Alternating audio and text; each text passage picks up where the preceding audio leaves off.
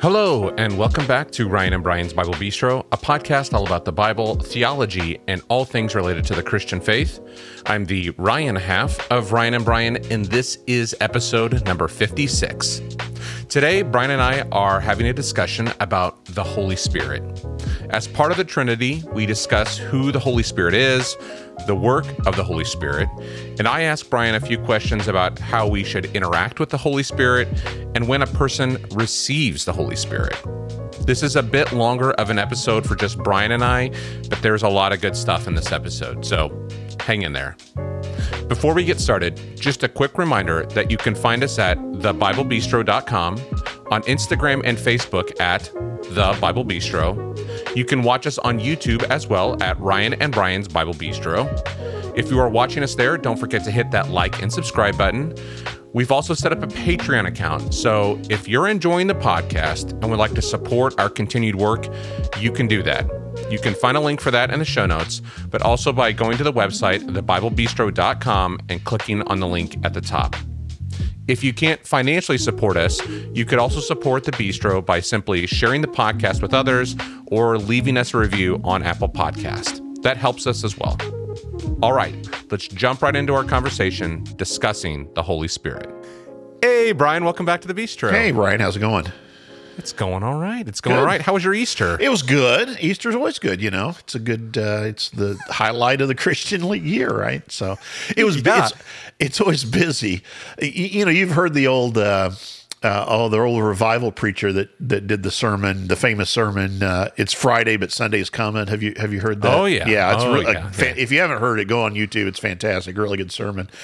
But on a preachers group that I'm a part of, somebody wrote, it's Sunday, but Monday's coming. Every preacher will understand this. So all I'll say is it's very busy leading up to Easter. The church that I'm a part of in Mennonite circles, Maundy Thursday has always been a big time of celebration. So you get Maundy Thursday service. Sometimes you get Good Friday service, you know, Sunday, Easter service, always a big crowd. We did sunrise service. We had breakfast before the service, you know, so it was a big deal. But you were serviced out. It's exciting, but it's it's a tiring time. So I do usually take some time off after Easter. So it's be taking a little bit of time next week to de-Easterfy? Chill out a little bit. No, not de-Easterfy. I want to keep the resurrection a part of my everyday life. Eat all the peeps that you collected during the Easter egg hunt? Yeah, so. How about you? Did you have a good Easter? You and your family? We did, yeah. Okay. I did. I went to a Good Friday service. Okay. And then we actually went to church on a Saturday night. Oh, did you? So they did a Saturday night, which is, you know, it's not the right day. You know, it's got to be the Sunday. So, but I was actually, I had a really interesting, so I was cooking a brisket for nice. Easter. Smoking a brisket? I will say for our listeners, I have sampled at various times Mr. Sarver's smoked brisket, and it is good stuff. Yes. I made a smoked brisket. It is 2 thumbs up from the Brian half of Ryan and Brian's Bible Bistro. There you go. And so I had to get up super early, though, because so I put it on like at 11 o'clock at night, and you have to wrap it and get it in this paper. And so I was up before, you know, I remember growing up, we had a sunrise service and so forth.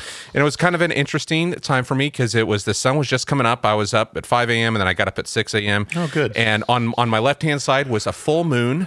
Oh, and on the right, it was beautiful. The sun was starting to come up, and it was an interesting, like reflecting, like the night is going, and here comes the sun. Yeah, on that's awesome. It was cool. Not that you worship the celestial bodies, but no, Brian, it's.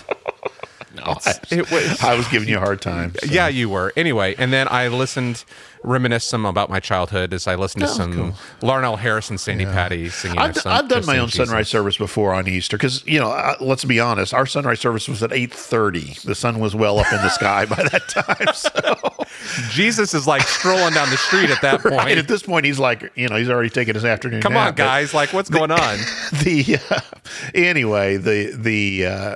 So I have done that before where I've gotten up early to watch the sunrise. And I was up early enough to see what you were talking about, the moon and the sun in the sky. It was clear sky at that point anyway in the day. So, yeah. Yeah, so it was good. It was good. It was a good Easter. I hope all of our listeners had a nice Easter as well. A good Easter. Yes, and this is our first episode after our last Of course, it's the first episode of the last episode.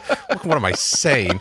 So we celebrated 1 year in the bistro. Yeah. We did a push for some patrons to say like, hey, if you're enjoying this, and so we've got some patrons. Yeah. We're not going to dox them and tell everybody their information, but we had Mick and Cheryl that have joined us. Thank you very much. And they're going to get them. Yeah, they signed up at a level. They actually get our Bible Bistro mug, which now you can confirm this, Ryan. Those are collectible, right? They're absolutely collectible. That's what I heard. I heard they were collectible. Hold on to them. And in a couple generations, those things are going to mature like a if the Lord US tarries. bond. So Yes. So yes, and then we had someone else that we talked about different groups. Using the podcast. Sunday school church Sunday school class from Zoar Christian Church in Southern Indiana that's sending us a donation. So we're thankful for that. So just very, very thankful that people are responding to our plea for some help. Well, help us eat. No, I will say it's especially for you. You've put a lot of time and effort into it, and it's not without cost, the hosting and all this kind of stuff. So I appreciate Ryan, the sacrifices you've made, and I hope that we can have some support to keep this going. So absolutely. Well, moving on from all of this, we've bantered quite a bit here. So more than normal. More than normal. Fast forward. Yeah, you can just skip all of this. I think, anyway. So let's talk about, I thought, coming after Easter. Yeah. And then after Easter is usually Pentecost. Yeah. Now, Brian, how many days after Easter 50 is Pentecost? Good. I'm glad you learned from the last 7 weeks in a day. 7 weeks. Oh, yeah. 49, 50. Anyway, so talking about Pentecost and when the Holy Spirit, the Holy Spirit is showing up. And I thought, what if we have a conversation about the Holy Spirit? Well, and I was thinking, when you mentioned that, I thought it was a great idea because, we have talked about the other two persons of the Trinity. We've talked about God the Father, and we've talked about the Trinity, and we've also talked about Jesus. And so I think it's appropriate that we do talk about the person of the Holy Spirit. Absolutely. Yeah. So let's start this conversation. Like, explain, I don't know, where do we start with this? I think this is one of the things that's kind of, and I'm going to say this, I'm going to project a little bit, but I think for some folks, it's a little murky. Like, how do we talk about the Holy Spirit? Right. Well, I think there's a couple of reasons. So even we've kind of proven this, that you and I both come from a tradition where the Holy Spirit kind of gets the back seat, so to speak, that there's not as much discussion of the Holy Spirit as there is of God the Father or of Jesus Christ. And so, hopefully our discussion of the Holy Spirit is not just an afterthought. The other thing is, I was thinking about this. It's a difficult topic or difficult doctrine to talk about, just because of there's some, I don't even know if controversial is the right idea, but there are different people who have different views of the Holy Spirit, different church groups that have different views of the role of the Holy Spirit and so forth. And I think one of the things that makes the Holy Spirit most difficult to talk about, and I think one of the biggest errors that I hear in our doctrine of the Holy Spirit is the way that people will refer to the Holy Spirit in impersonal ways. So, for example, I hear the pronoun "it" a lot, and I'll be honest, I sometimes will do this myself, but almost as though the Holy Spirit is not a person, and so that we think about the Holy Spirit in impersonal ways sometimes. And I think maybe the reason for that is we kind of, if I say to you Jesus, you kind of get an image or a picture in your mind, right? And and we know that Jesus took on flesh and he walked among us as one of us, as a human being, fully human, and so we can imagine or we can picture what a human being looks like. And I was thinking about this too. When I say God the Father, I'm sure you can have an image of God the Father in your mind. Now, when I think about that, though, it sometimes makes me wonder how good we are at that. How much has the culture influenced? For me, it would be like The Simpsons have this kind of image of God the Father. It's this really big human being, with a white flowing beard sitting on a throne. And I think usually they only depict like his feet or whatever. He's this huge human being, almost like Zeus, really, in some ways. So I wonder about how accurate is our image of God the Father. But anyway, we do have an image. But if I say to you the Holy Spirit, we don't necessarily get that same kind of a concrete image in our mind. And so I think that sometimes makes us think about the Holy Spirit differently than we do the Father and the Son. So I think we don't have as clear of an image of the Holy Spirit. Do you agree with that, Ryan, or what do you think? Sometimes it's called the Holy Ghost. You know what I mean? Like, right. Different denominations might call it the Holy Ghost. Yeah. And it's just, we get this idea that it's just this almost like a vapor floating around us. Right. Impersonal. So, I just said it. Yeah, I know. It's floating around it. And that's wrong. We fall into that. And I think it shows some of our error in our thinking. And again, I'll put myself in that category. I wasn't going to mention this, but since you mentioned Holy Ghost, I'll go ahead and tell you this. That this used to be, so what we use the word ghost for, are kind of these supernatural beings that we sometimes understand either to be departed human beings or whatever. We use the word spirit different than that, but in the past, those two were flipped in English. At some point in English, so if you go back to, for example, Christmas Carol, it will talk about the spirit, right? It's not the ghost of Christmas Past in the original, it's the spirit. And so they used to use the word spirits for what we would call ghost, and ghost for what we now refer to as spirit. Okay. The German Geist is still, that's where ghost comes from, the Old English through Poltergeist. through the German, right? So that idea still is in there, Geist. But anyway, I wasn't going to say that now. I wish I wouldn't have. But So it's interesting. What's really interesting is in the Gospel of John is probably the biggest example of this. Is of course Greek is a gendered language. I like to talk about language every once in a while, but it is a gendered language. So it has three genders. There is masculine, feminine, and then a neuter gender, and these don't necessarily always align with what we think of as gender, or we're confused about these days about as gender.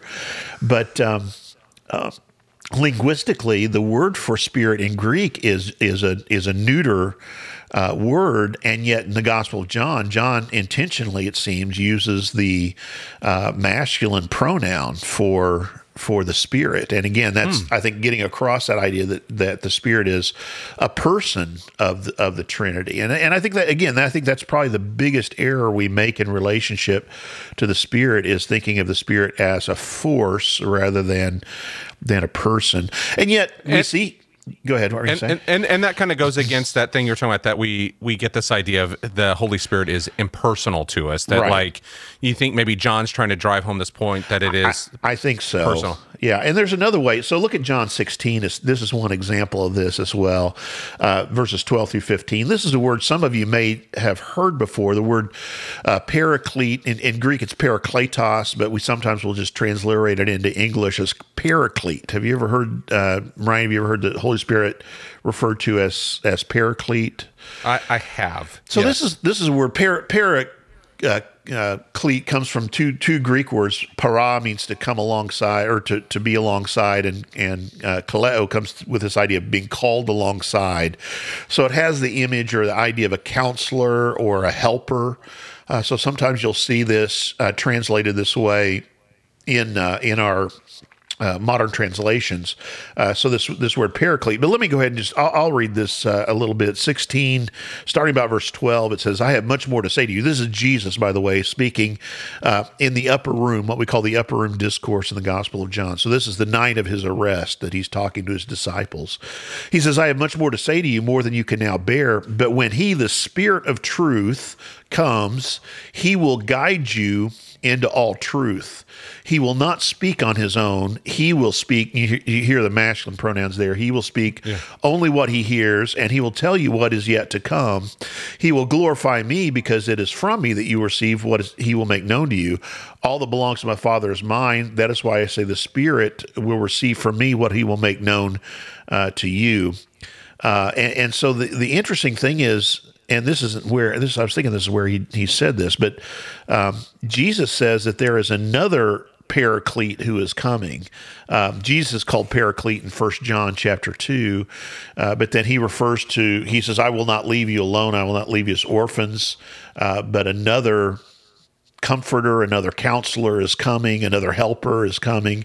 And so when you use that kind of an idea, another of the same kind is the idea that Jesus is a paraclete and the Spirit comes as another paraclete of the same kind.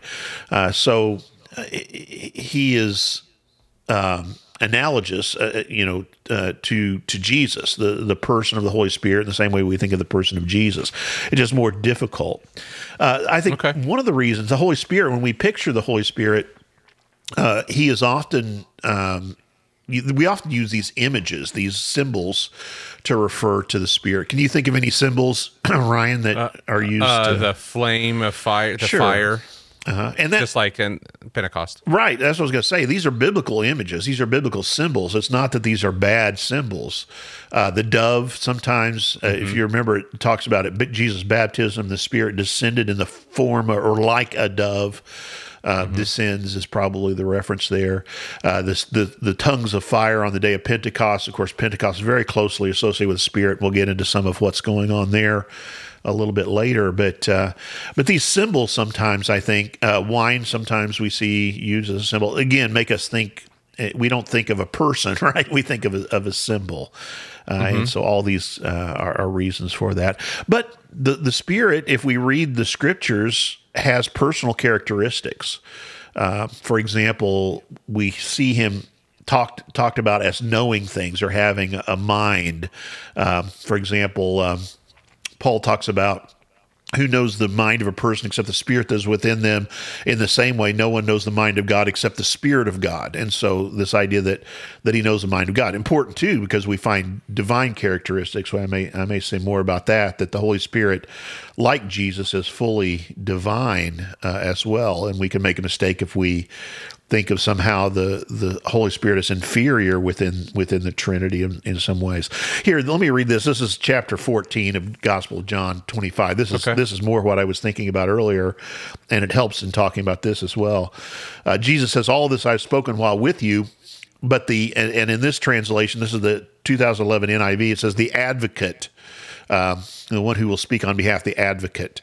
And I'll say some more about this another time maybe. The Holy Spirit, whom the Father will send in my name, will teach you all things and will remind you of everything I've said to you. So again, you see that the Holy Spirit is kind of picking up on the things that Jesus has done. But this idea that he is able to teach, that he has intelligence. The Holy Spirit is said to have a will. For example, we'll look at this a little bit later at 1 Corinthians chapter 12. It talks about that he gives gifts, what we call the spiritual gifts. The Spirit gives them as he determines or as he wills. So he has a will. This is one of the kind of the mysteries of the Trinity. And we see this even with Jesus, where Jesus says to the Father, not my will, but your will be done. Both the Father and the Son seem to have wills, and it seems the Spirit does as well. So the mystery is, what is the connection between, let's say, the will of God as Trinity, and what is the will of the persons of the Trinity separately? He is also said to have emotion. For example, we see the Spirit, Paul talks about grieving the Holy Spirit. So it seems that the Spirit can experience emotion in the same way that we would understand a person to, that he's able to take action. I'll go ahead and look at Romans. Do you have your Bible there handy, I have Ryan? my digital. Okay, look at Romans 8, 26 and 27. And I know for our listeners, we're going through a lot of scripture here. It might be good for us to list this on our show notes if you want to go back and read some of these. But, when you're talking about a theological topic like this, a lot of times you have to kind of look at various places in scripture. We'll mostly be in the New Testament, although there's a couple of Old Testament passages I want to look at today. Romans 8, 26 and 27, if you've got that, Ryan. Yeah. In the same way, the Spirit helps us in our weakness. we do not know what we ought to pray for, but the Spirit himself intercedes for us through wordless groans. And he who Go ahead. No, go ahead. Yeah. And he who searches our hearts knows the mind of the Spirit, because the Spirit intercedes for God's people in accordance with the will of God. So we see the Spirit taking action here. And the cool thing is, the reason I like this passage, it talks about the way that the Spirit acts on our behalf. At times we don't know what to pray. The Spirit intercedes for us. So you think about an intercession as he takes our Paul there calls them wordless groanings. You know, he takes these things we can't even express to the throne, to the Father, and essentially intercedes on our behalf. Similar kind of role that Jesus has as an intercessor between ourselves and the Father.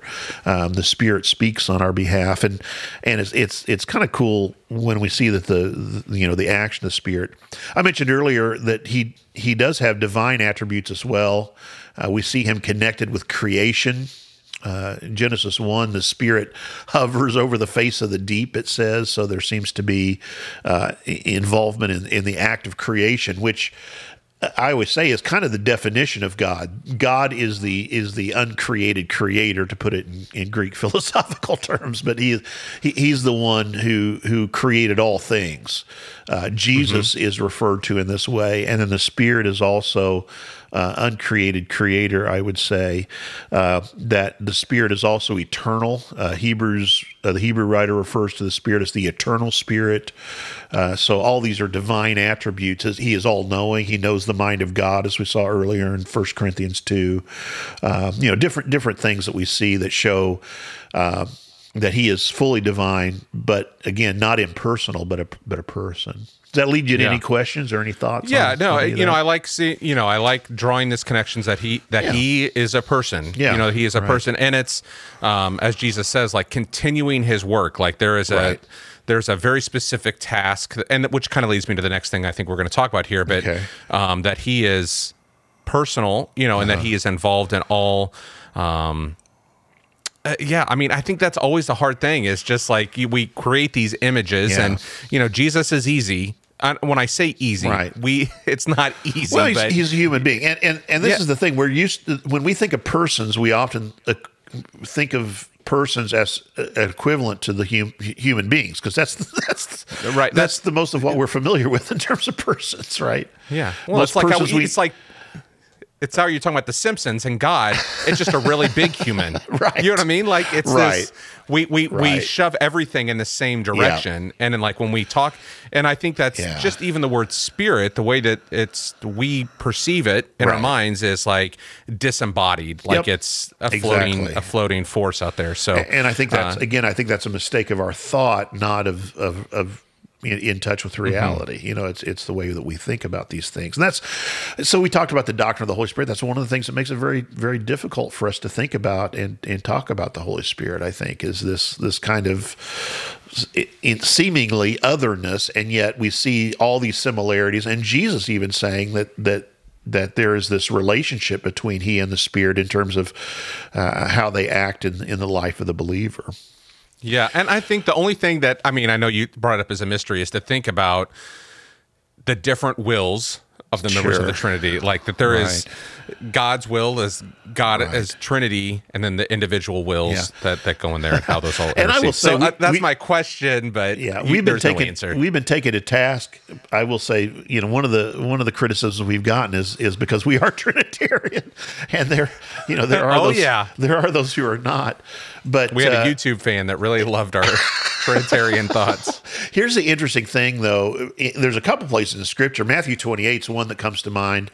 And I've said before, there's some people who see this kind of, we'd call it modalism, that there's the Father, and then there's this period of time where the God is expressed as Jesus, and then there's a period of time after Jesus that God expresses himself in the Holy Spirit. And I don't think that's an accurate portrayal of Scripture, because we find these images, not a ton of them, but there are enough.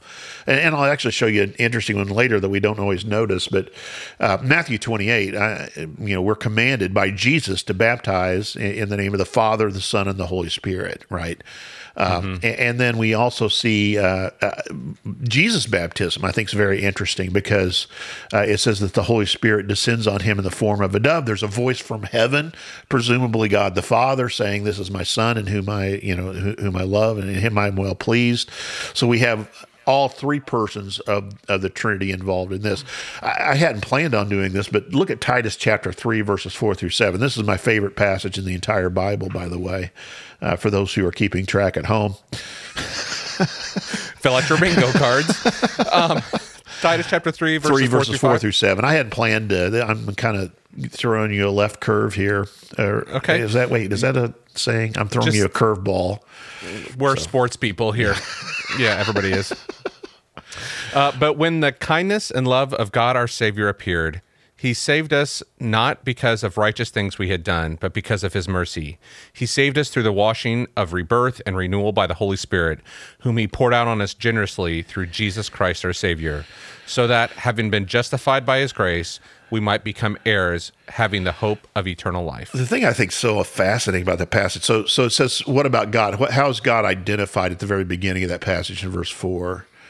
When the kindness and love of God our Savior, so he's called Savior. And then it says that he saved us through the washing of rebirth and the renewal by the Holy Spirit. So the Holy Spirit saves by his action. Maybe we'll talk about what that washing of rebirth and renewal is later. But then, it says, and then Jesus Christ, our Savior. So it's very interesting that all three persons of the Trinity are mentioned here. And the thing that I love about this passage is that all three persons are focused upon our salvation. It's their work on behalf of their people in order to save them, to protect and to save them. And so all three persons of the Trinity focused upon that singular purpose. And I find that really interesting. Yeah. And that kind of comes back to some, and that comes back to some of the conversations we had about the Old and New Testament. Like, it all works together. Like, it's everything is pushing. God the Father is pushing to God the Son and the Holy Spirit as we go through. So, but we see all three there in all three of those places I mentioned: Matthew 28, Titus chapter 3, and also in the baptismal stories, baptismal narratives in the Gospels. We find all three persons of the Trinity together. They're not working in concert. You see what I'm saying? Not individually, so to speak. So they're all rowing in the same direction. Right. Now, so the Holy Spirit... go ahead. Okay, go ahead. What are you going to say? I asked if there's any questions. Well, this is not a question. It's kind of a question. So, we've identified what we should think about the Holy Spirit, that it is personal, that he's part of the Trinity, but what would you say the Holy Spirit's work is? Like, what does the Holy Spirit do? Well, that's very interesting. And that's where we get into some of these, different people are going to emphasize, sometimes vastly different things.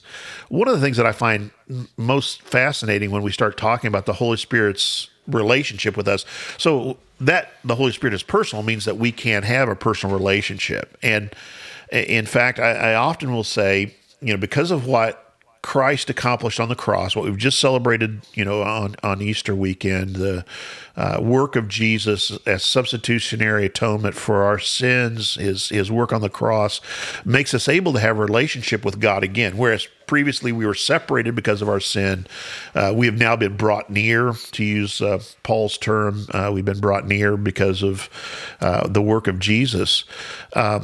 And I often will say the Holy Spirit then is the most intimate connection that we have with God. He and here's the way Paul puts it. This is in Romans chapter 8, verses 9 through 11. The Spirit of God lives within us. We call this the indwelling of the Spirit. And that's, I say, you can't get much more intimate than that. The Spirit of God living within you. And what an incredible thought. And again, this is a mysterious thing as well, right? When we become believers, the Spirit of God begins to work and live within us. Here's what Paul says: "You, however, are not in the realm of the flesh." And there's often, we're going to see another place a little bit later, that Paul contrasts the flesh and the Spirit. You're not in the realm of the flesh, but are in the realm of the Spirit, if indeed the Spirit of God lives in you. And if anyone does not have the Spirit of Christ, notice that the Spirit of God, the Spirit of Christ, if anyone does not have the Spirit of Christ, they do not belong to Christ. So this isn't kind of an optional kind of deal. I'm kind of weirded out by the indwelling of the Spirit. So no, thank you, God. Paul says, no, if you do not have the Spirit of Christ, you do not belong to Christ. But if Christ is in you, then even though your body is subject to death because of sin, the Spirit gives life because of righteousness. And we'll come back to this idea when you talk about the work of the Spirit. And if the Spirit of him who raised Jesus from the dead, so again, thinking of Easter, the Spirit of him who raised Jesus from the dead is living in you, he who raised Christ from the dead will also give life to your mortal bodies because of the Spirit who lives in you. So that's pretty important, right? This whole hope we have of resurrection, because of the resurrection of Jesus, we see is, we could say it's a seal in a sense, a promise, a guarantee, but the Spirit of God living in us is the confidence we have of this hope that we have in Jesus and what he has done on our behalf. So you said, what does the Spirit do? I would say, in my opinion, and again, I know there's differences of opinion. There's two primary work. The Spirit does a lot of things, I guess would be the short answer. But there are two things that I would say. One in the church as a whole, and one in the individual believer, that the Spirit of God works, and both of these work in concert, I would say. But these, in my opinion, are the most important work for us as a body. In other words, the body of Christ, the church, and then for us as individuals, as individual people of God. And I often like to think about the body part of it more, and both of these do work together as well, I would say. But in terms of what the Spirit does for the body, is I would say that the Spirit of God, he unifies us. Here was a passage I was mentioning earlier. Look at Ephesians chapter 4. Okay. I love this passage for a couple of different reasons. It's one of these that's kind of flies under the radar sometimes, but I think is an important one for us to think about. And these first 6 verses, let me read it, because I'm going to stop a couple places probably and bring up a couple things. So okay. Paul is writing, this is one of what we call the prison epistles, I think Ephesians. We're actually going to spend some time in Ephesians, I think, in the near future. That's actually news to Ryan. Ryan had no idea about that till I just now told him. But this is a typical episode. Brian says things I don't know.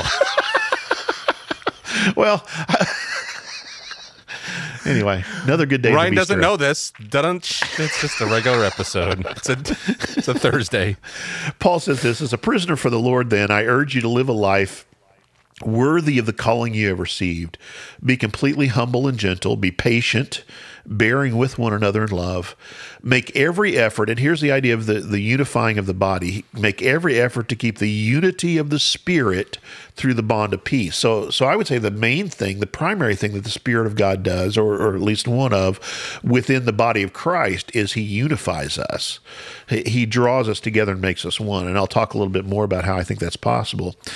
Paul goes on and says this about unity in verse 4: there is one body and one Spirit, just as you were called to one hope when you were called, one Lord, one faith, one baptism, one God and Father of all, who is over all and through all and in all. That's a Trinitarian passage as well. Do you notice it? One Spirit, one Lord, and one God the Father.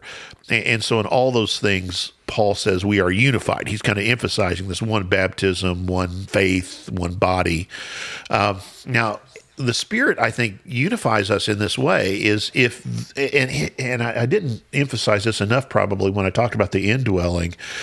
Ryan, when the Spirit of God indwells you, when the Spirit of God is living within you, it is not a part of the Spirit of God.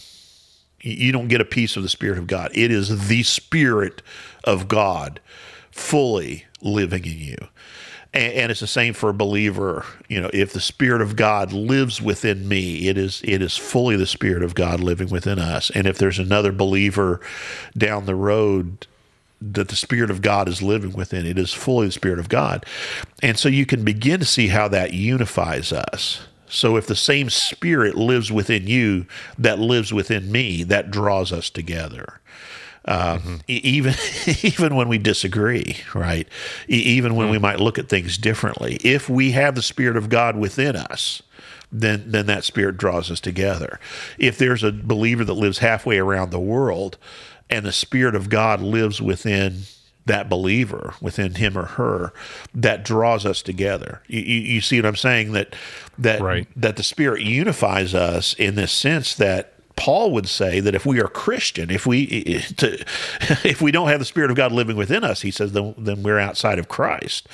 That if the Spirit of God lives within us, then he draws us all together because he is living within every believer and working within us. Now that to me is exciting. I don't know about you, but that kind of blows my mind a little bit. It also, as I've said before, we get discouraged, but I believe right now, and some people may contradict me on this, but from what I have seen, I believe that right now there are more believers, both in terms of number and also in terms of percentage, on the face of the earth than there ever have been in history.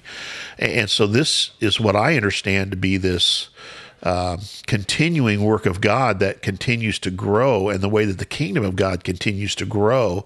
And even though sometimes we get discouraged, and in particular situations or particular localities, it might seem that the kingdom of God is being defeated, we laugh at that because Jesus says nothing will prevail against my church. And this image, and I hadn't meant to talk about this, but in Ezekiel, we get this image of this river. We've talked about it before, that continues to grow the farther it goes.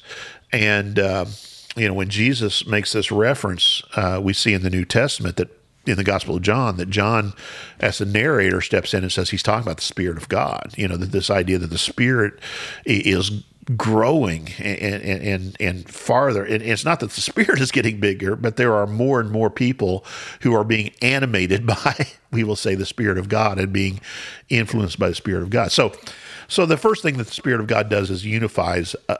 He unifies us, and I think that so here's one of the controversial sections, and we may have another time we talk about this. I'm not going to spend a lot of time on spiritual gifts, but I think the main point of spiritual gifts even is that they unify us. That's interesting. Yeah. Look at 1 Corinthians. So the longest teaching in the New Testament on spiritual gifts is 1 Corinthians chapters 12, 13, and 14.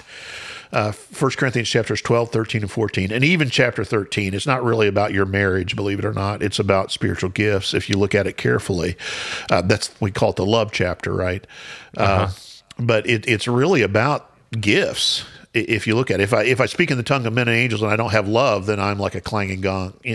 So he's saying that here's the heart of the gifts, is it has to be love. We see this even before this in 1 Corinthians chapter 12, though, starting in verse 4. I don't have it here. Why don't you go ahead and start reading that? Start reading in verse 4. 11? 11-ish, yeah. Ish, okay. There are different kinds of gifts, but the same Spirit distributes them. There are different kinds of service, but the same Lord. There are different kinds of working, but in all of them and in everyone, it is the same God at work. Okay, stop there. You see that Trinitarian thing again. I was going to say, now, isn't that Spirit, interesting? Lord, God. Right. Isn't that interesting, though? It's the idea of diversity and unity, right? So there's many gifts, but there's one Spirit. There's many kinds of service, but there's one Lord.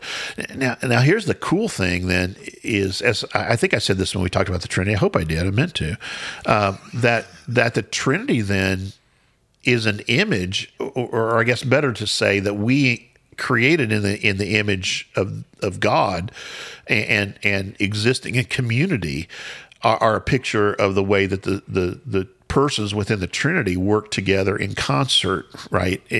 Each of them, each of the persons with different roles and different purpose, I suppose you'd say, different actions.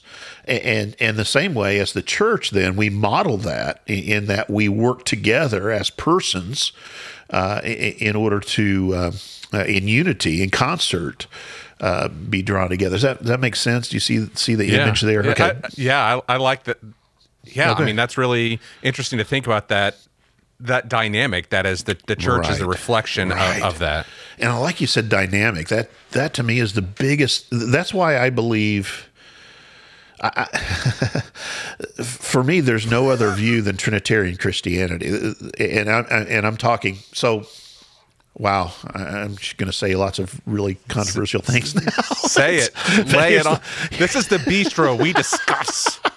So here's the thing. For me, the Trinity is absolutely at the heart of reality, and I cannot understand any Unitarian kind of God, and I mean that whatever kind of religion may have just a singular unity at its heart, it's the dynamism, it's the action between the persons of the Trinity, out of which creation, the creativity of creation flows, and even love flows because of the love that the persons of the Trinity have for one another, and that overflows into the love that we have for one another and the unity that we have together. So to me, the Trinity is not just a neat thought, but Trinity, the idea of the Trinity is absolutely foundational for reality. I would say in a real sense, the Trinity is at the very heart of my whole understanding of theology. Wow. Or reality, for that matter. But anyway, Brian, you should be a preacher. Well, yeah, something like that, or a teacher, or play one on TV, on YouTube. I'd play a preacher on YouTube. So go ahead. I interrupted you. So go ahead. Keep reading in 1 Corinthians chapter 12. Then. Okay, yeah. Now to each one, the manifestation of the Spirit is given for the common good. To one, there is given through the Spirit a message of wisdom, to another, a message of knowledge by the means of the same Spirit, to another, faith by the same Spirit, to another, gifts of healing by that one Spirit, to another, miraculous powers, to another, prophecy, to another, distinguishing between spirits, to another, speaking in different kinds of tongues, and to still another, the interpretation of tongues. All these are the work of one and the same Spirit, and he distributes them to each one just as he determines. So you see the point there is each of those is given by the same Spirit, each of those gifts. Now, this is the sad thing to me, is we get so caught up in, I would say this, the more spectacular ideas of the gifts and the controversial natures of the gifts. We get so caught up in that, we miss the primary point, is that the Spirit of God gifts us so that we need one another, and this is one of the ways that we're unified. So even spiritual gifts, and ironically, of course, this is how the evil one works, is he takes the thing that is meant to unify us and uses it to divide us. But we are supposed to be brought together because we all need one another. No Christian is given enough to be sufficient upon their own life. We're all given gifts in a way that we need one another. I don't care what gift you talk about. So service, for example, can only be expressed in service toward another. And so that's what, I don't know if you noticed that one line right after I said for you to start reading again, that the Spirit gives to each one as he determines for the common good. Yes. So gifts are never given for building up ourselves or for glorifying ourselves. They're always given for the common good, is what's going on with all that. So... Excellent. Very good. Does that good. lead you to any questions? Well, hey, I've got some more. Okay. Well, I do have a couple questions coming up, but let's take a quick break. Okay. And then we'll come right back. Hey, this is Ryan. And this is Brian. And we just wanted to say thanks so much for listening to Ryan and Brian's Bible Bistro. We hope you're enjoying this episode. It's our goal to make this podcast useful to you. So if you find it valuable, we want you to consider supporting the Bible Bistro financially. There's a cost associated with this podcast, and your support will help us to continue this mission. If you'd like to help, we have set up a Patreon account where you can contribute at any level. Maybe you just want to give us a few bucks a month and buy us a cup of coffee. Or if you support us at $15 or above, you can receive some of our personalized items, like the Bible Bistro coffee mug. Trust me, you're really going to want one of those. Absolutely. You just got to go to our website or in the show notes and click on the Patreon link. And thank you so much. We appreciate our loyal listeners.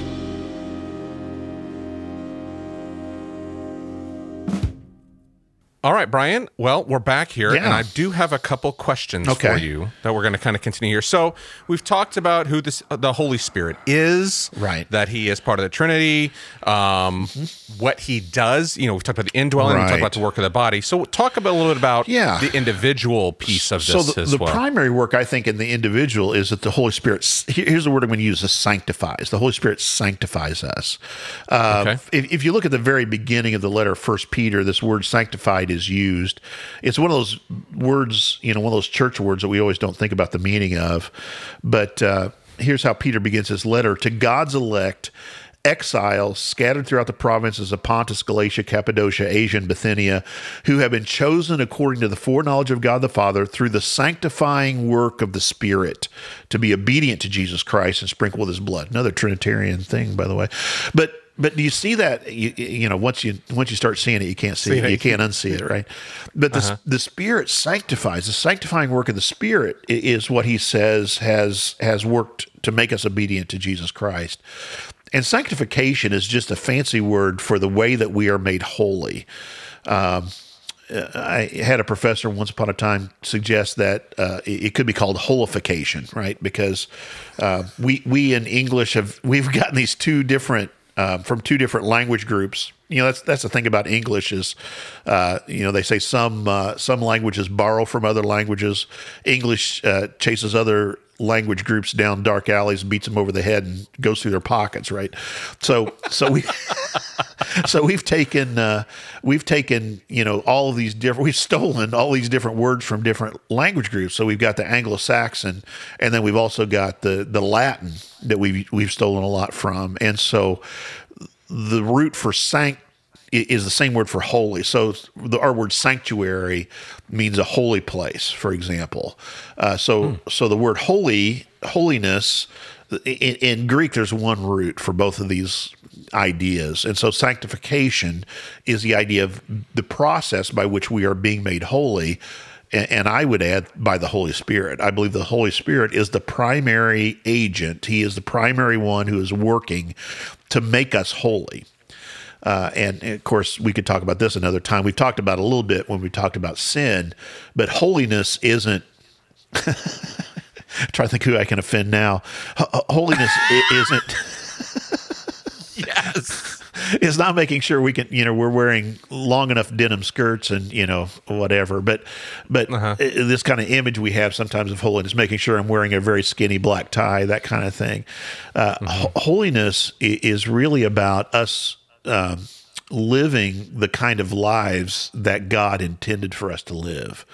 It's not about, too many times, as I said when I talked about sin, we make holiness about abstinence, about what we're staying away from, when holiness is about doing the right thing, doing the proper thing. Holiness is about engaging in the world, in our community, in an appropriate way, in a God-pleasing way, in a way that's in keeping with God's character, his nature, and with the way that he has revealed himself ultimately in his son Jesus. So when we say we want to be conformed, Paul says, we are all those whom God foreknew, he predestined to be conformed to the image of his son, right? So he wants all of us to be transformed to be more like Jesus, to be more Christ. We use the term Christ-like. And my point is that the Spirit of God, it's his work, as we see there in 1 Peter. He is sanctifying us. He is making us holy. I could use lots of different passages to show you this, but there's one in Paul. We know, in fact, very famous passage, right? The fruit of the Spirit, right? Why do we call it the fruit of the Spirit? This is the fruit the Spirit's work in our life as He is transforming us to be the people that He, holy people He intended us to be from creation, before the fall, before the brokenness, all those things we talked about when we talked about, what it means to live in a broken world.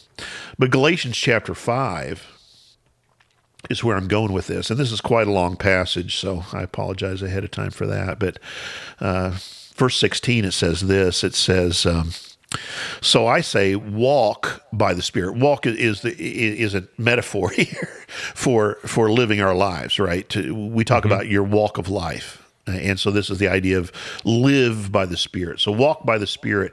You will not gratify the desires of the flesh. There's that contrast, Spirit of God, or living according to the flesh. For the flesh desires what is contrary to the Spirit, and the Spirit what is contrary to the flesh. There you see this. It just by implication, the Spirit desires. Another very personal characteristic. They are in conflict with each other, so that you are not to do whatever you want.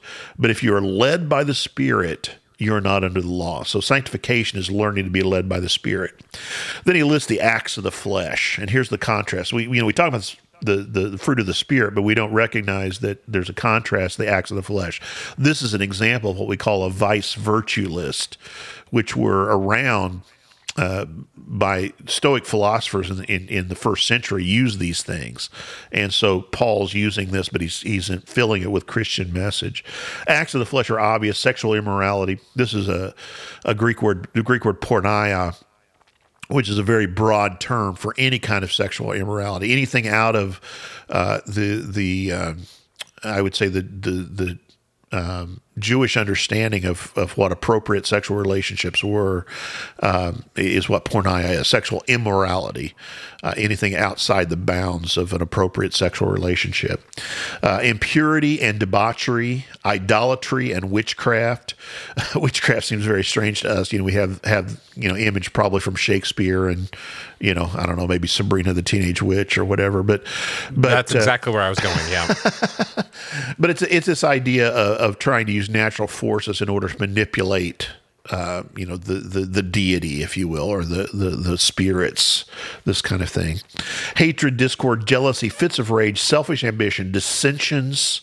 This is the idea of divisions, factions, and envy, drunkenness, orgies, and the like. I warn you, as I did before, that those who live like this will not inherit the kingdom of God. But here's the contrast: the fruit of the Spirit. So, see, the acts of the flesh contrasted with the fruit of the Spirit is love, joy, peace, forbearance or patience, kindness, goodness, faithfulness, gentleness, and self-control. Self-control, by the way, is the opposite of drunkenness. That's the contrast there. Against such things there is no law. Those who belong to Christ Jesus have crucified the flesh with its passions and desires. Since we live by the Spirit, let us keep in step with the Spirit. So that's kind of the idea there, is keeping in step with the Spirit. The Spirit transforms us and changes us to be sanctified, to be holy people. Yeah, and we're seeing this idea of that we need to. The Spirit is working within us, but that we're also working with the Spirit at the same time. And it's not the Spirit just doing something. No, although I think the way I would say the Spirit empowers us. The Spirit guides us, directs us. Yeah, but we absolutely are responding to the work of the Spirit. Yeah, absolutely. Yeah, we have agency with the Spirit. Yes, the Spirit, absolutely. it's a working together there. As I said before, I believe we have the ability to choose. Yeah, I believe we have agency would be one way to say it. Yeah. Okay, excellent. All right, man, we're like 50 minutes into this, and we still got other stuff we're going to talk about. So maybe we'll get there. So talk to me a little bit about. So I think we have a good idea, like the sanctifying, the work of the Spirit. Bringing out the fruits of the Spirit, and as we're working with the Spirit, and the Spirit works in us. Yeah. So. And one of the things we talked about at the very beginning is, we've been spending a lot of time in the New Testament. Is there anything from the Old Testament? I know we talked about in Genesis, the Spirit hovering over the water, but is there anywhere else that we see the Spirit having a hand? Yeah, we actually see the Spirit quite a bit in the Old Testament, but, there are people who will say that there's kind of a different way that we see the Spirit working. I'll give you just one example. We see the Spirit, for example, David talks about him in the Psalms, right? But even in the narrative, if you think about the beginning of the book First Samuel, the Holy Spirit comes upon Saul when he's made king, but then later at a very specific point, it talks about that the Holy Spirit is taken from Saul and placed upon David, right? And so I just think about one of the Psalms when David is kind of confessing of sin, not kind of, he is confessing sin, and he says, "Do not take your Holy Spirit from me." Right. And there's that sense that the Spirit can be taken away, so that the Spirit comes in a very particular way for a very particular purpose. Now, here's how I usually say three things about the way that the Holy Spirit worked in the Old Testament is that it tended to be functional. We see it all the way back in the book of Exodus, for example. We see that the Holy Spirit comes upon Oholiab, the people who are going to build the sanctuary. I can't remember the other guy's name off the top of my head, but two guys were given the Spirit with a very specific purpose, kind of like we talked about spiritual gifts, but this was a very specific purpose of building the sanctuary or building the tabernacle, so that they were empowered by the Holy Spirit to do that particular thing. Or you might remember that there's a time where it talks about that the Spirit came upon certain leaders and they prophesied. So it seems to be a very functional place that the Spirit comes and brings prophecy sometimes. We might say the gift of prophecy or however you want to think about it, but we see the Spirit involved in these kind of actions. So it's a way that God works in order to work through people. The Spirit comes upon them, but it seems to be kind of a temporary thing. It's not an idea that it's different than the indwelling. I would say it's different than the indwelling that we see in the New Testament, where it seems to be kind of a permanent. The Holy Spirit's taking up place in your life in order to transform you. It's more the Spirit comes upon a person in order to accomplish a particular purpose. Look at Ezekiel 36. So, because this is not only talking about that kind of thing, but it also, I think, looks forward to what the Spirit is going to do in the New Testament, how the Spirit is going to behave in post. It's not because of the writings of the New Testament, you understand. It's because it's after the death, burial, and resurrection of Jesus, again, which makes it possible for us, I would say, to have this intimacy with God that was lacking before. But look at Ezekiel 36, 24 through 29, if you will. Just read that. For I will take you out of the nations. I will gather you from all the countries and bring you back into your own land. I will sprinkle clean water on you, and you will be clean. I will cleanse you from all your impurities and from all your idols. I will give you a new heart and put a new spirit in you. I will remove from you your heart of stone and give you a heart of flesh. And I will put my spirit in you and move you to follow my decrees and be careful to keep my laws.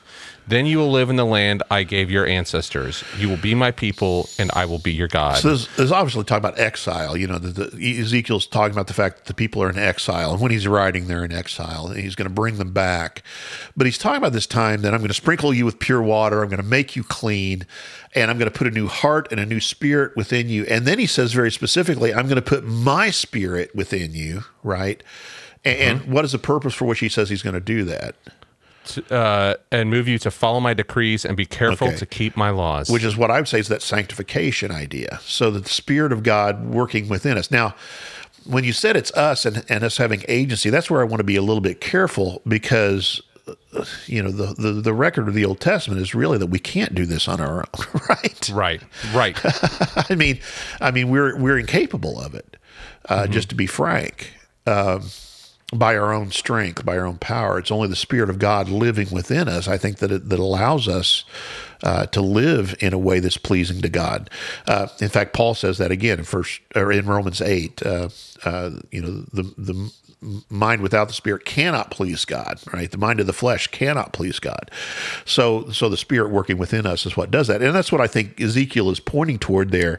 So there are only, in the Old Testament, the other difference is there's only certain people in the community that the Spirit acted upon, it seems like. Again, the two guys who were working on the tabernacle, right? Not the entire community, just the leaders who prophesied, just the king, right? It wasn't that the Spirit was upon all people. It was only upon the people that were that God was using in order to accomplish the functions that he was doing. Prophets, kings, those kind of people.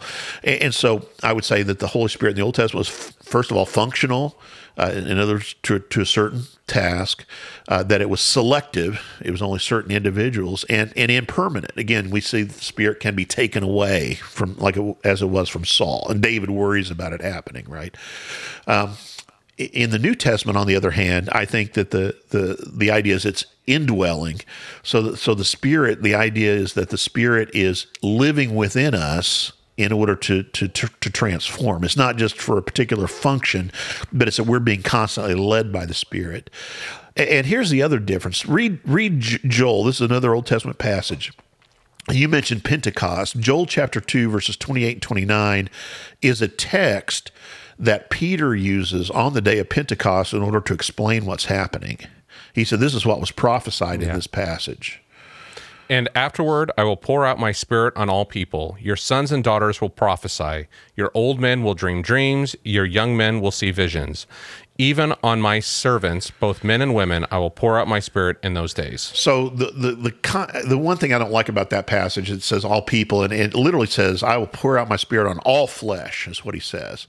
But the emphasis of this passage, and don't get caught in the details, but he says young and old, right? Mm-hmm. Men and women, servants, so it doesn't matter your social standing. It doesn't matter if you're male or female. It doesn't matter if you're young or old.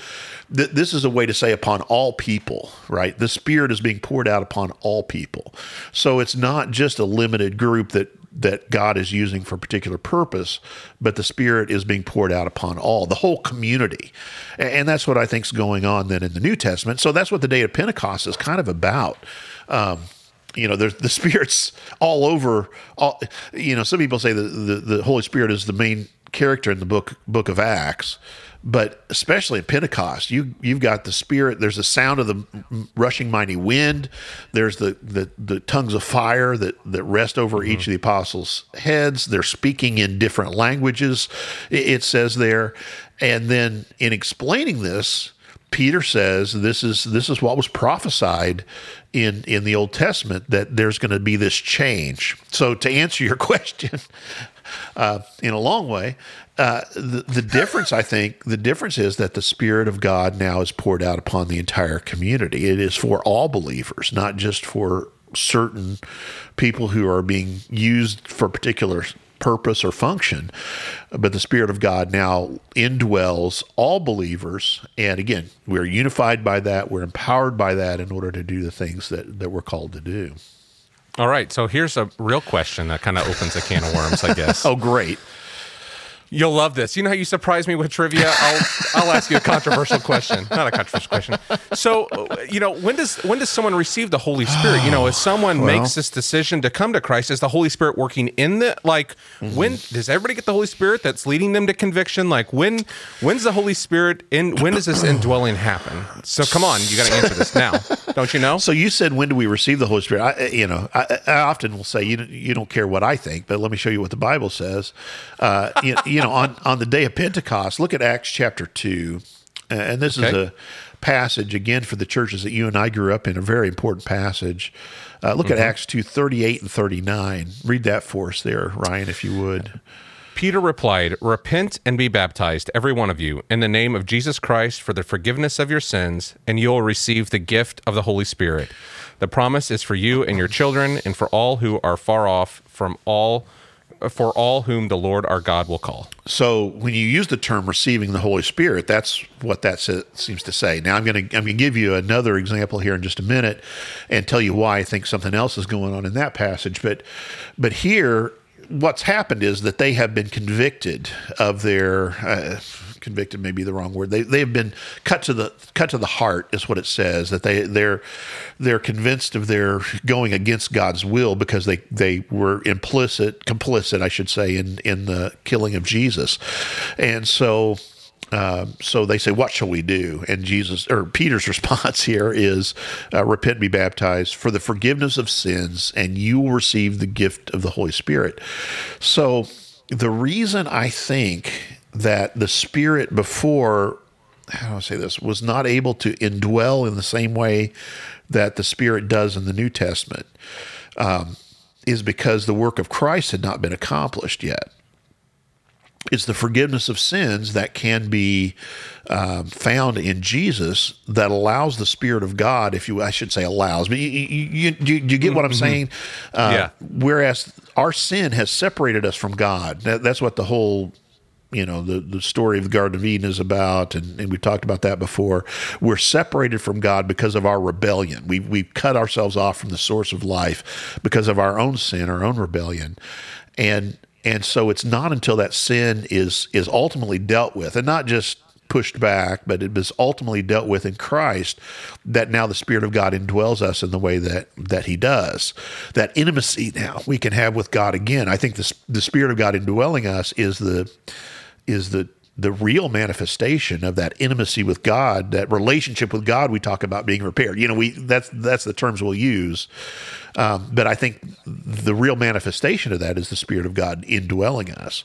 So the connection, I think, there is baptism is that point at which, as I understand and read Scripture, it's when we participate in the death, burial, and resurrection of Jesus, as Paul says in Romans chapter 6. It's a passage we need to look at sometime. We participate in that death, and it becomes effective in our life, and therefore forgiveness of sins, as Peter says in Acts 2:38, is affected. And this then results in the Spirit of God indwelling us, living within us. So what Peter says there, and what you said, receiving the Holy Spirit, I think would take place at that point. Now, there's an astute listener has already said, well, there's Acts 10, and certainly there is. If you look at Acts chapter 10, verses 44 through 48, there seems to be something that upsets this. I don't even want to call it order, but upsets this pattern, or whatever you want to call it. Go ahead and read verses 44 through 48. Yeah, while Peter was still speaking these words, the Holy Spirit came on all who heard the message. The circumcised believers who had come with Peter were astonished that the gift of the Holy Spirit had been poured out even on Gentiles. Okay, stop there for just a minute. And I do want you to read the rest of this, but I want you to stop there for just a minute. So the setting, just to set the scene, this is Cornelius' household. This is the first time the gospel has been preached to the Gentiles, really. And so Cornelius' household is there. Peter has been prepared for this, and the way that he was prepared is basically a sheet came down from heaven with unclean animals, and this vision he had, and a voice of God comes from heaven and says, "Take and eat." And Peter, of course, being compliant Peter, said, "No, nothing unclean has ever passed my lips." And that happened 3 times. It's nothing like saying no to God once, but to say no to God 3 times, that was preparing Peter for this. So then at that moment, it says that men from Cornelius' household came and brought Peter to preach to Cornelius' household. And so Peter is preaching, and while he is preaching, in other words, he didn't get to the invitation. And here's my point. I don't know that he ever would have. They weren't singing, "I've decided to follow Jesus" yet? And I don't think Peter was going to offer that, because I think Peter is still thinking in Old Testament ways. That it was just for the Jews, not for the Gentiles. And that's the whole thing about, that's what he's saying about the unclean animals. I'm not going to eat any unclean animals. We're still living according to this Old Testament pattern, this Old Testament law, however you want to call that. But here it says, and so what's the reaction there? I want you to reread what it says again. It says, while he was speaking, the Spirit of God, what does it say? The Holy Spirit came on all who heard the message. The circumcised believers who had come with Peter were astonished that the gift of the Holy Spirit had been poured out even on Gentiles. So do you hear that? The circumcised believers, which are the Jewish believers, are going, what? What's going on here? And then what happens after this? Go ahead and read the rest of it. For they heard them speaking in tongues and praising God. And so Peter's response is, surely no one can stand in the way of their being baptized with water. Right. They have received the Holy Spirit just as we have. But basically, Peter, and I like to say it better this way, basically Peter says, what can keep them from being baptized now? They've already got it. So so people will say, well, look, here's the Spirit coming before baptism in this particular instance. And I think that here's what I'll say about this. And again, I'm not going to jump up and down or anything, but here's what I will say is I think this is as much a teaching moment for Peter and the other circumcised believers, as they're called there in that passage, as it is about a pattern for the way things are normally to be. I think the upsetting the pattern here actually teaches us something. And basically that's the whole thing. If you read on to the next chapter, it's always interesting. Then beginning of chapter 11, because I say, so they went back and reported these things, and everybody threw a big party. No, they criticized Peter for going into the house of Gentiles. And uncircumcised men, right, and ate with them. And so this is really about the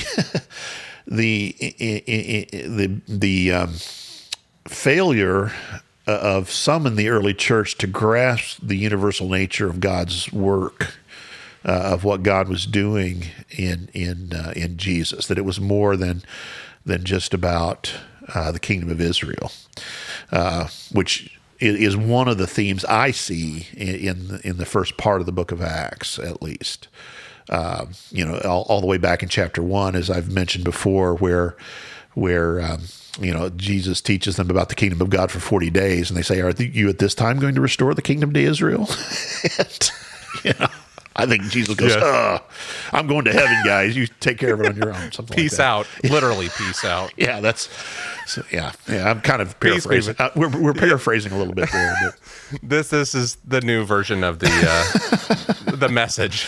So anyway, I would understand normally that the Spirit of God begins to live within us, connected to the forgiveness of sins, which I understand to be connected to the act of baptism, because the act of baptism is a participation in the death, burial, and resurrection of Jesus. So that's the short answer, just to hedge my bets. So Very good. All right. Well, we're approaching an hour and 10 minutes. Yeah. I have one final question. Okay. This is good, but we're going after this. Maybe we One should make this final a question. two-parter. So. Well, there's still other things we can talk about here, but my cut out final question we here. could cut out all the banner at the beginning, I guess. So. No, that stays. That's what endears us. Oh, is that it? Mm-hmm. Okay, go ahead. Anyway, so let me ask you this final question. So this is something for me. Okay. So, we don't see a pattern of this, but should we pray to the Holy Spirit? Like, we see the Father, Son, and the Holy Spirit. They're part of the Trinity. He's part of God. Like, should we pray for the Holy Spirit? Like, Holy Spirit, work in us? Or, is this... or should we not? How should we approach this? I know there's not a lot in Scripture about this. I'm just going to get your thoughts about this. I don't know that I'm going to come down to a hard and fast rule. I know there's some people for whom this is a huge deal.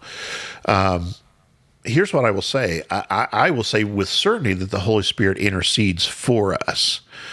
I don't know about asking. This whole idea of asking the Holy Spirit to come upon us, To work in us. There's worship songs. There's plenty of worship songs like Holy Spirit, do this, or...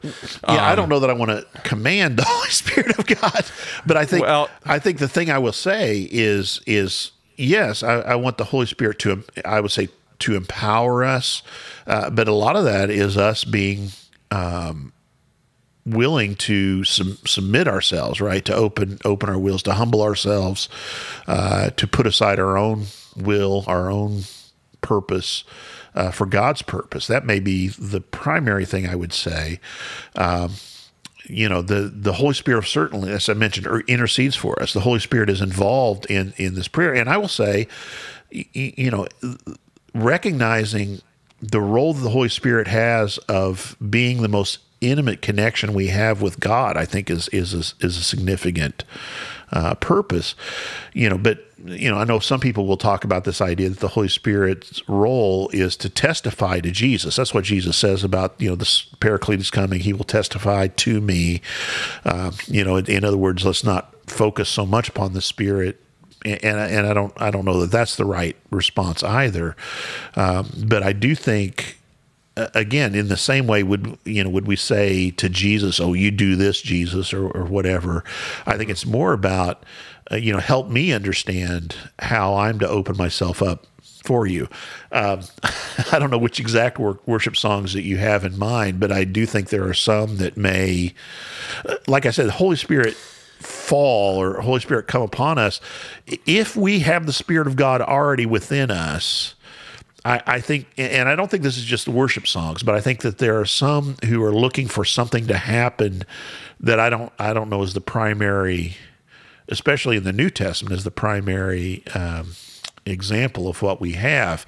But again, I'm willing to be corrected on that, but I don't see that as the primary role that the Spirit has. And that's again why I focus on unity, bringing us together and, empowering us to be the people that God had created us to be, that we were supposed to be from beginning, and we've rebelled. So it has as much to do with us, as I said, submitting our wills to His rather than, trying. Well, I'm just saying, imagine this. I'm kind of cracking myself up now because now I'm imagining, well, our will is the problem in the first place, and now we're trying to twist the Holy Spirit's arm into our will. I'm saying, what if you said, Holy Spirit, work renew me, work in me? I think that's okay, but I think He is already, right? So we don't. If you've been baptized, again, I think it's an acknowledge. I think it's an acknowledgement about. It's an acknowledgement of. It's more about teaching us or reminding us of what the Holy Spirit is doing in us. And I did mention this too, that there's a way in which the Spirit, I think, works within our midst. I don't think it's only indwelling. So Paul, when he talks about y'all are the temple of the Holy Spirit, right? And He lives within your midst, right? So there's a way in which the temple of God can be understood also as our being gathered together and working together for God's purpose, I suppose. I don't know. I don't want to be too dogmatic on it, I guess. But. No, well, it's good. I just wanted to get your opinion, Okay. Yeah, excellent. I don't know Brian, if that's thank you so. Yeah. Oh my gosh. Thank you, Ryan. I appreciate it. Yes, thank you for sharing with us. And I think this is a great topic, and it might be one we revisit again. I do think soon. there's a couple more things to say about the Spirit's work, obviously. So, yeah. Absolutely. All right. Well, thanks, Brian. Thanks so much for listening to this episode of Ryan and Brian's Bible Bistro. We hope you enjoyed the episode and maybe it helped you think through some things. If you have questions you'd like us to tackle on the podcast, feel free to reach out via Facebook or by going to the website, thebiblebistro.com, and clicking on the button at the top of the page to send us an email. We'd love to hear from you. Thanks again for joining us at the table in the bistro. We will be back Tuesday.